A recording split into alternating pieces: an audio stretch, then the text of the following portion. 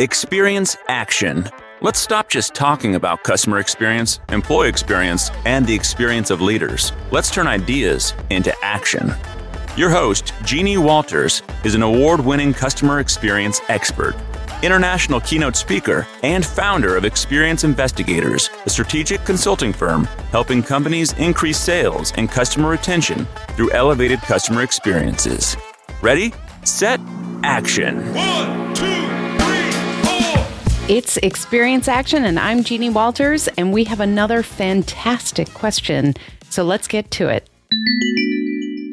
I represent CX in my organization. Although I tried to be a change agent regarding the CX perspective, my organization continues to use the NPS as a KPI for the entire organization. What are your recommendations for promoting change in an organization where there is a high focus on the NPS and lack of openness to alternate thinking? Oh my goodness. First of all, caller or listener or recorder, how do I address these? One of the things that I want to just commend you for is thinking this way. When we talk about customer experience, sometimes people's knee-jerk reaction is saying, oh, you measure surveys, you measure feedback, you measure that one score, that one metric that is magical in our organization. And you know what? You've heard me say this before. I don't believe there's one magic metric. We are in the world of customer experience. That means we're dealing with humans. And I will be the first one to tell you, humans are totally irrational. We are complex. We don't make a lot of sense. And so if we're only looking at humans as a metric like Net Promoter Score, then we're missing huge opportunities to look at the nuance and wonderful ways that we can really deliver for customers. So first of all, let's get into this question because I thought the way you phrased it was so interesting. When we talk about you're trying to be that CX change agent, I totally get that. There are so many of you out there who are really just fighting the good fight every single day, trying to get other people in your organization, your leaders especially, to understand that customer experience requires that cross-functional view, that we need to do more than just measure one metric, that we need to understand that customer satisfaction is a part of the scenario, that you know what, asking people if they'd recommend us like we do in Net Promoter Score is another kind of tool in the toolkit. But none of that is the total sum of what we do. There is so much more to this. So I encourage you to keep going as that CX change agent. Keep banging that drum and using the communications and using the tools available to empower other people to really understand this. So you also mentioned how NPS is used as a KPI for the entire organization. So let's break down those acronyms first of all. So NPS, or Net Promoter Score, sometimes Net Promoter System, is really about that question, would you recommend our service, our product, our brand to your friends, families, or colleagues? Why or why not? It's a wonderful metric that was introduced by Fred Reichheld many, many years ago. And he's actually come out with another updated book because he got frustrated at seeing how this was used in such a blunt way. Any KPI or key performance indicator is not the magic thing, right? One of the things that I do as a business owner is look at things like, you know what is our revenue coming in? What is our forecast? What is our profit margin? All of those things. But if I look at just one of those things, you can be lulled into both a false sense of security or a false sense of panic. And that's because we have to make sure that we're looking at the entire formula of success. And this is true with customer experience as well. So if there's this lack of openness, as you described it, to alternate thinking, I encourage you to think about where can NPS lead to more conversation. So when we talk about this, I want to go ahead and dive a little deeper into this misunderstood part of the customer experience landscape. Because when we're talking about metrics, it's really easy to think that we're just talking about those numbers on the page. But really, we're talking about results, and we're talking about how to measure those results. What? Many of you who are listening are probably part of organizations similar to the one that the listener is telling us about.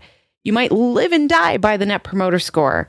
because it has been for many, many years considered in many circles as the gold standard of customer satisfaction metrics. But you know what? Times change and we have different ways of measuring things. We have different ways of reaching out to customers. We have different ways of understanding operational and behavioral and analytics that come along with that.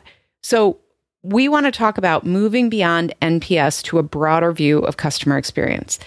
And so if you think of NPS as your magic 8-ball and you say, well, that's what my leaders want me to say. They want me to understand that if we are in the range that they want for NPS, then we're doing well. And if we drop down, we're not. That's what leads us. And NPS has many, many benefits like simplicity and benchmarking ability. But relying on it solely, it's like saying to somebody, you'll love Game of Thrones. Just watch one episode. You'll get it. Right? We would never do that. But when we're talking about this stuff, sometimes we oversimplify. So here are a few points I want you to consider and really think about for your organization, because we want to look at a more holistic picture of your customer experience using the toolkit of which metrics will help you do that. So number one, if you are recording NPS, if you are tracking NPS, there's no reason to abandon that. We just want to make sure that we diversify how we look at that and we understand what it is we're looking at. We want to consider a dashboard of metrics and anecdotes and data that will really help us understand our customers so that we can take action. And that last part is so important and it's often overlooked. And what happens is we sometimes are asked as customer experience leaders to be number narrators, to simply say what the score is and have everybody nod along and say, oh, okay, we're doing okay. But our job is about bringing in the insights from our customers, from the data they provide, from the feedback, from these different metrics, to actually transform that into insights that then lead to action that make it better for the customer. Now, ultimately, those improvements that we make to the customer journey then lead to better business results. So if we are tracking NPS, there is data out there that correlates NPS with things like higher revenue, sometimes higher average purchase order, for instance, things like that. But we can't just nod along and say, oh, NPS does that, so we're good. We want to make sure that we're collecting all of the right information in this kind of mosaic of a dashboard to really look at what our customers telling us is painful, where are they spending too much effort, what do they want to change, and how can we stay ahead? And those are the questions we're trying to answer when we review our metrics, when we're looking for those insights. So if you're not tracking things outside of NPS, you're missing opportunities to really look at things like transactional metrics. Transactional metrics happen in the moment. So right after somebody has an experience, we might ask them for a short survey around customer satisfaction score or CSAT. This is a handy, easy, very traditional metric to gauge customers' immediate satisfaction with a product, service, or interaction. So it's a little bit of a pulse check, and that's okay. We want to check on the different parts of the journey. Now, one example I always use here is around delivery of a product. If you're in a consumer landscape where you've ordered a product that might be cumbersome or hard to get on your own, and you've got that delivery person, they come up with the dolly, something like that, that part of the experience can make or break how somebody feels about that whole brand. So that's a perfect place to really invest in figuring out, are they satisfied with the delivery experience? Did that go well? That can be a really good pulse check. So another one that I like is customer effort score, or CES. And this measures, exactly as it's described, how much effort the customer has to put in to interact with a specific scenario. And so in today's fast-paced world, we really want to reduce effort as much as possible. This is another one that can be used in things like, did you find what you were looking for in an easy way on a website? So there are different ways to use these metrics that can be very powerful. NPS is more of a relational metric. So that's something that's more about kind of how they feel about the entire brand, the entire experience. The other thing that can impact NPS is how we're asking for that information and when we're asking for it. Sometimes I think we oversimplify feedback strategy. We don't talk about the fact that, you know what, every time we ask a customer for feedback, that is an act of engagement. We have to make sure that that fits within the right place along the journey, in the right way, the right channel that they want, all of those things. So if we're oversimplifying any of those things, we have to realize that, yes, that's giving us some information, but it may not be giving us enough information to move forward with those insights that turn into action. Because remember, this isn't just about collecting different measurements. This isn't just about checking off the box with different metrics. It's about understanding the story they are telling together. And part of that is really telling your customer story. And this is where we want to get into some of the more qualitative data that's available to us. Like, let's find sentiment analysis that's available. Now there are some amazing tools out there that use AI and machine learning. And there is no harm in spot checking things like, you know what, I'm going to listen to 10 recordings from our call center a week, and I'm going to find the ones that tell the story. Look for, you know, the transactional ones that have the lowest score and the highest score and see what happened there. Same thing with observation work. I'm a big believer. Sometimes you just need to go on site and see what's happening. Customer interviews, actually reaching out proactively with surveys. So in the moment, we've got some great tools out there where somebody can pull over in a website or in a digital app. Yes, I want to give you feedback right now. So it's more up to them instead of just when they happen to receive a survey. So there are all sorts of things around that. But at the end of the day, we have to remember what we're doing here. We are doing so much more than measuring feedback. We are driving change on behalf of our customers. And the reason we do that, the reason our businesses pay for us to do that, is because it will have a positive impact on the business results. Yay! That's why I always take a step back and say, do you have your foundational pieces? Do you have that customer experience mission statement? Do you have that customer experience success statement?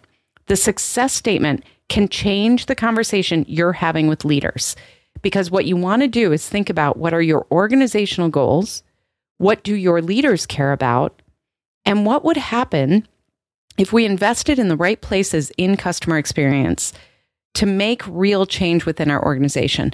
What if we did have a higher renewal rate? What if we had a higher retention rate?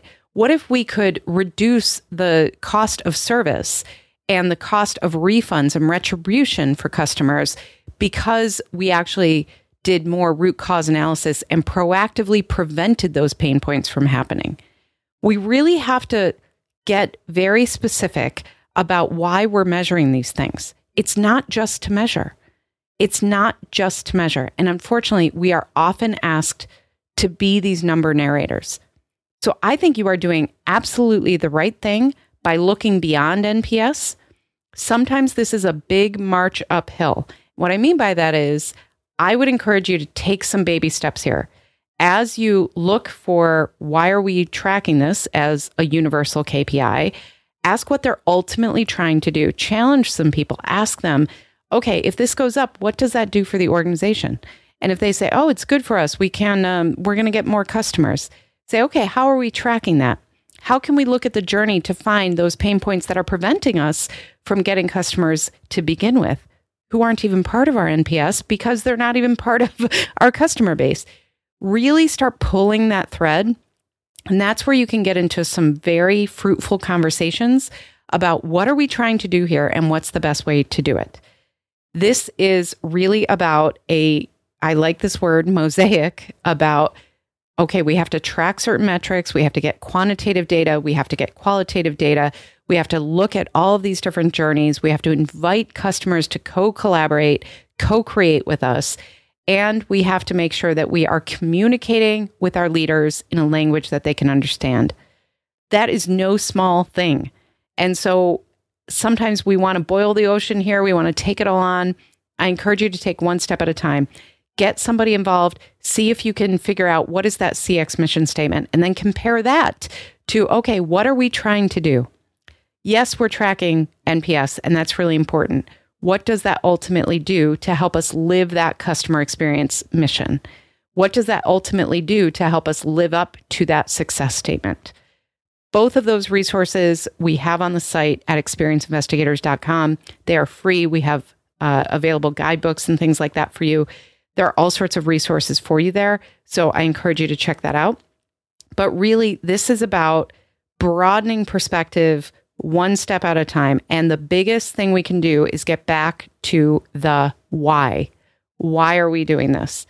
So that's my advice. I hope that you keep doing what you're doing. I can hear the passion in your voice about it. And I'm really excited that there are more and more leaders like you out there who are starting to stand up and say, no, customer experience is more. This is a strategy. This is something that will help us in our business, and we can do more on behalf of our customers. And I think that's really exciting. So keep up the good work, even on those hard days when it feels like leaders aren't really connecting the dots. If you start connecting the dots, they're going to follow your lead. So keep up the good work. So another great question. So excited to hear from you. As always, if you have your own question, go ahead and ask. You can find us at speakpipe.com/experienceaction. That is a place to just leave me these voicemails. You can do it anonymously, or you can tell me who you are, and we can reach out to you when we actually publish your episode. So check all of that out. And then, as always, please check out all the resources we have for you at experienceinvestigators.com. And we are still accepting applications for flight school, CXI Flight School. So check that out as well. We're very excited about all the things that we're working on with you and for you. So let us know. We love your feedback. Feel free to leave me feedback on that voicemail as well, or find me on LinkedIn and all the other many places. And I cannot wait to hear your next question. So keep them coming. Have a great week and keep up the great work. To learn more about our strategic approach to experience, check out free resources at experienceinvestigators.com, where you can sign up for our newsletter, our Year of CX program, and more. And please follow me, Jeannie Walters, on LinkedIn.